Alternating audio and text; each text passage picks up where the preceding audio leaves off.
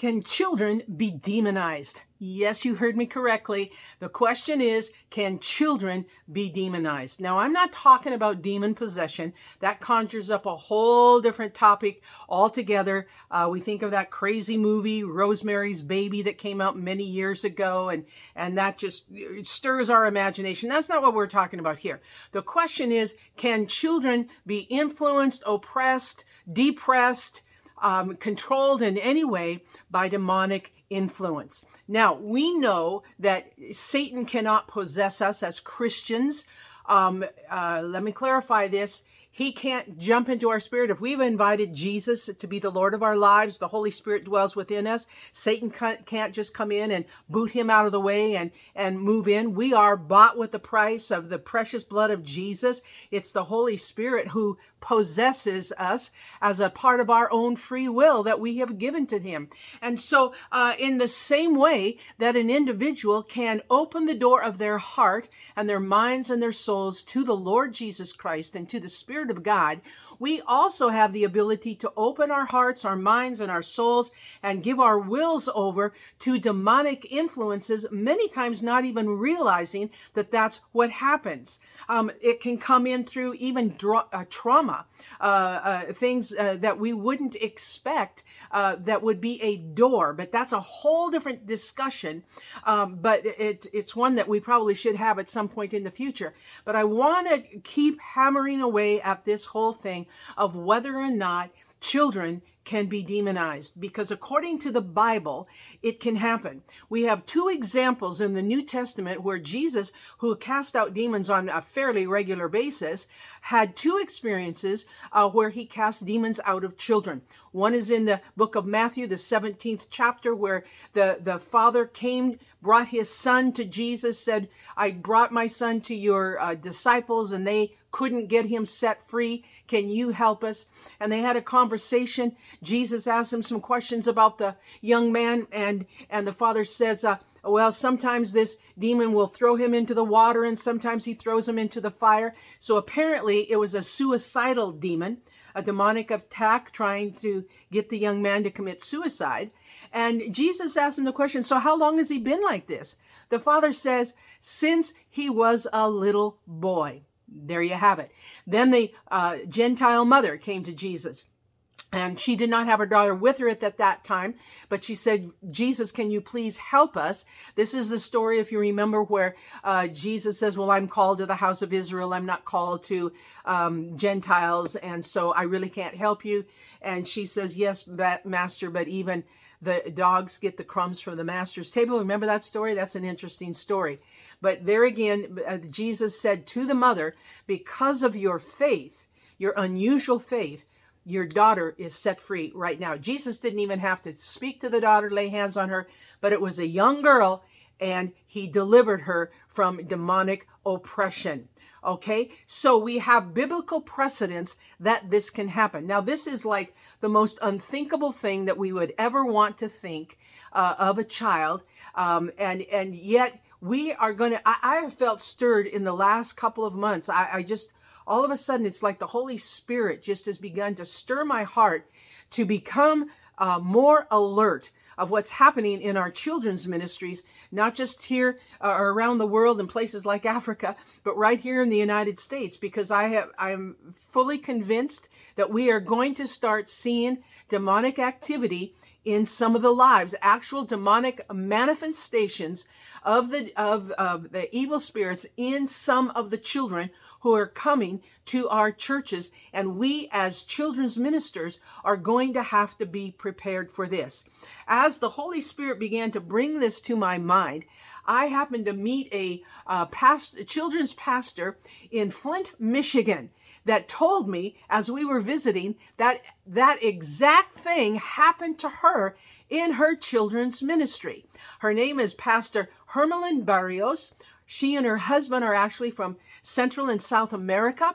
I'm going to let them explain that to you, and this gives them a little bit of more experience than most of us in the United States have had. But she told me that during a worship service in their Christian school, where they had both children and teenagers had come into the same auditorium as the worship began, that this young 15-year-old girl began to have full-blown manifestations of demons. I'm going to let her tell you a little bit more about this now. I am from Nicaragua. That's a country in Central America. Okay. And when I was 5 years old, my parents migrated to the U.S. and we came specifically to Miami, Florida. Yeah, every so often I go and I visit family. I'm going to say I've been in Nicaragua about 5 times. Okay. So it's still, I know the culture, I know the language, I know the food. So his parents are pastors. They're missionary pastors, and they were called from Uruguay to start a church in Bolivia. And he was 17 years old when they did that move. And they've been pastoring in Bolivia since. Hermelyn, can you tell us what happened to you in the chapel that day with that little girl who began to manifest demons? Absolutely. So I'm just going to give you a little bit of a backstory.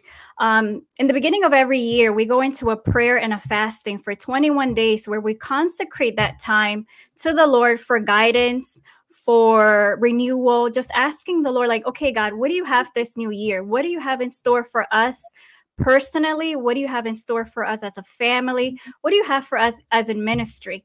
And one of the things that God downloaded to me, that in this year and in the coming, that we were going to see a mass deliverance, that we were going to see deliverance being back again in the forefront. And I was like, okay, Lord, I was like, because we've seen deliverance before, but for him to really say that we were going to see that again, that really shook me.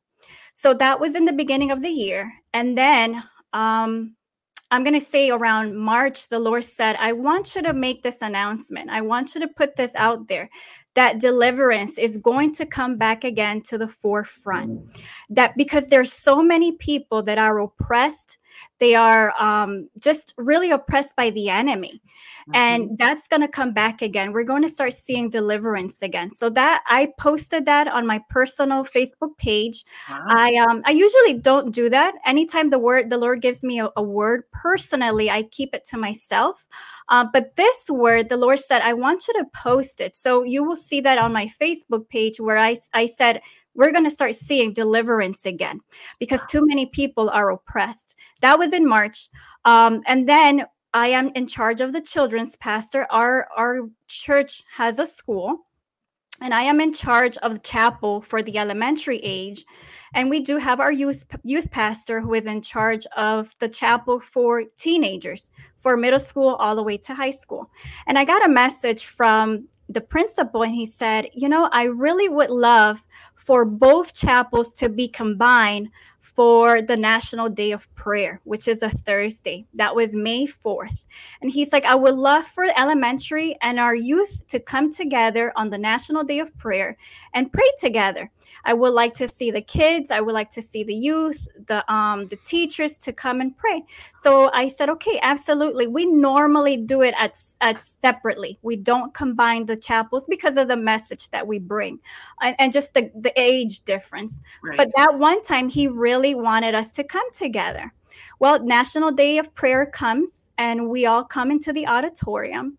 And the presence of God is just so beautiful. We're worshiping the little ones from kindergarten all the way to our seniors. We were all together worshiping, praising the Lord. Our youth pastor was the one leading worship, and we had a couple of teens leading with him as well. And it was just so beautiful. Then we come together to the front to pray. And I was handed the mic to go ahead and lead prayer. And it was just very simple, Pastor Becky. I just said, Jesus, we welcome you. We thank you that you are here. And I was not even done when all of a sudden, this young lady, she drops on the floor. She starts screaming and yelling. And it was a full-blown manifestation. There was groaning. Oh, it was like, I opened my eyes. I looked at the youth pastor. I said, I know exactly what's happening. I gave the mic back to the youth pastor and I said, okay, guys, I went.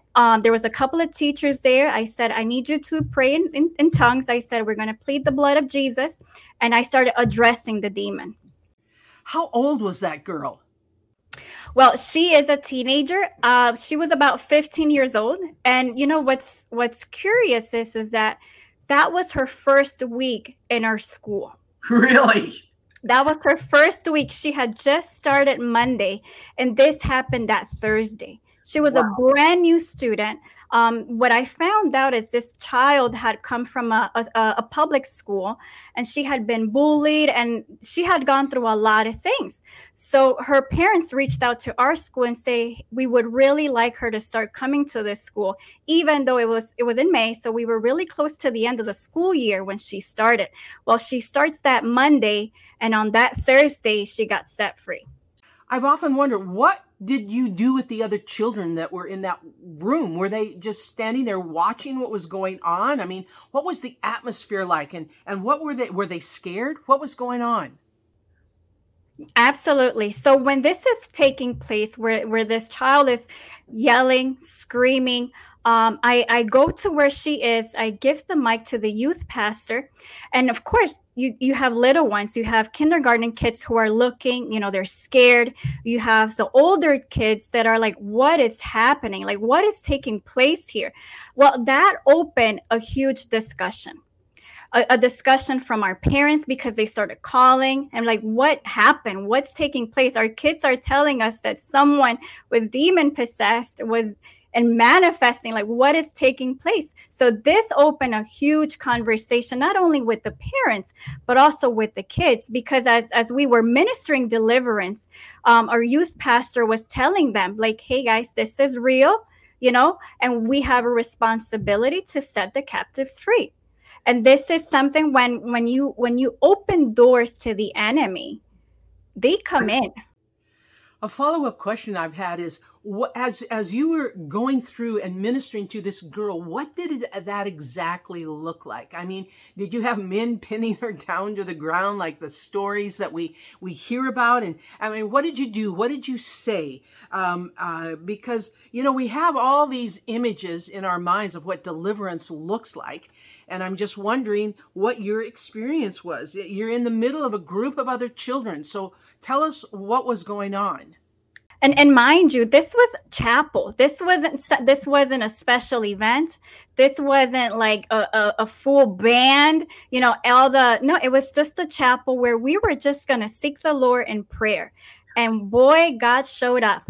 So she's laying on the floor and she's screaming on the top of her lungs. And the sound, Pastor Becky, it's like, it's horrible. Like, it's like, what is going on here? That it's not her speaking. It's because she's a young girl. She's a young lady. And what's coming out of her, it's demonic. That's the best way that I can say it. So she's laying on the floor. I'm putting my hands on her. I'm laying my hands on her.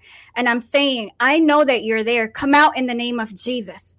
And what the demon responded was no, because they don't want to leave. They don't want to leave. And I said, you need to come out in the name of Jesus. And I spoke the girl's name and I said, well, she no longer belongs to you. She belongs to Jesus. And she was tossing and turning and she was spitting. She was groaning, like, it was a full-blown manifestation. How long did the actual deliverance process take? How long did it take you to do this?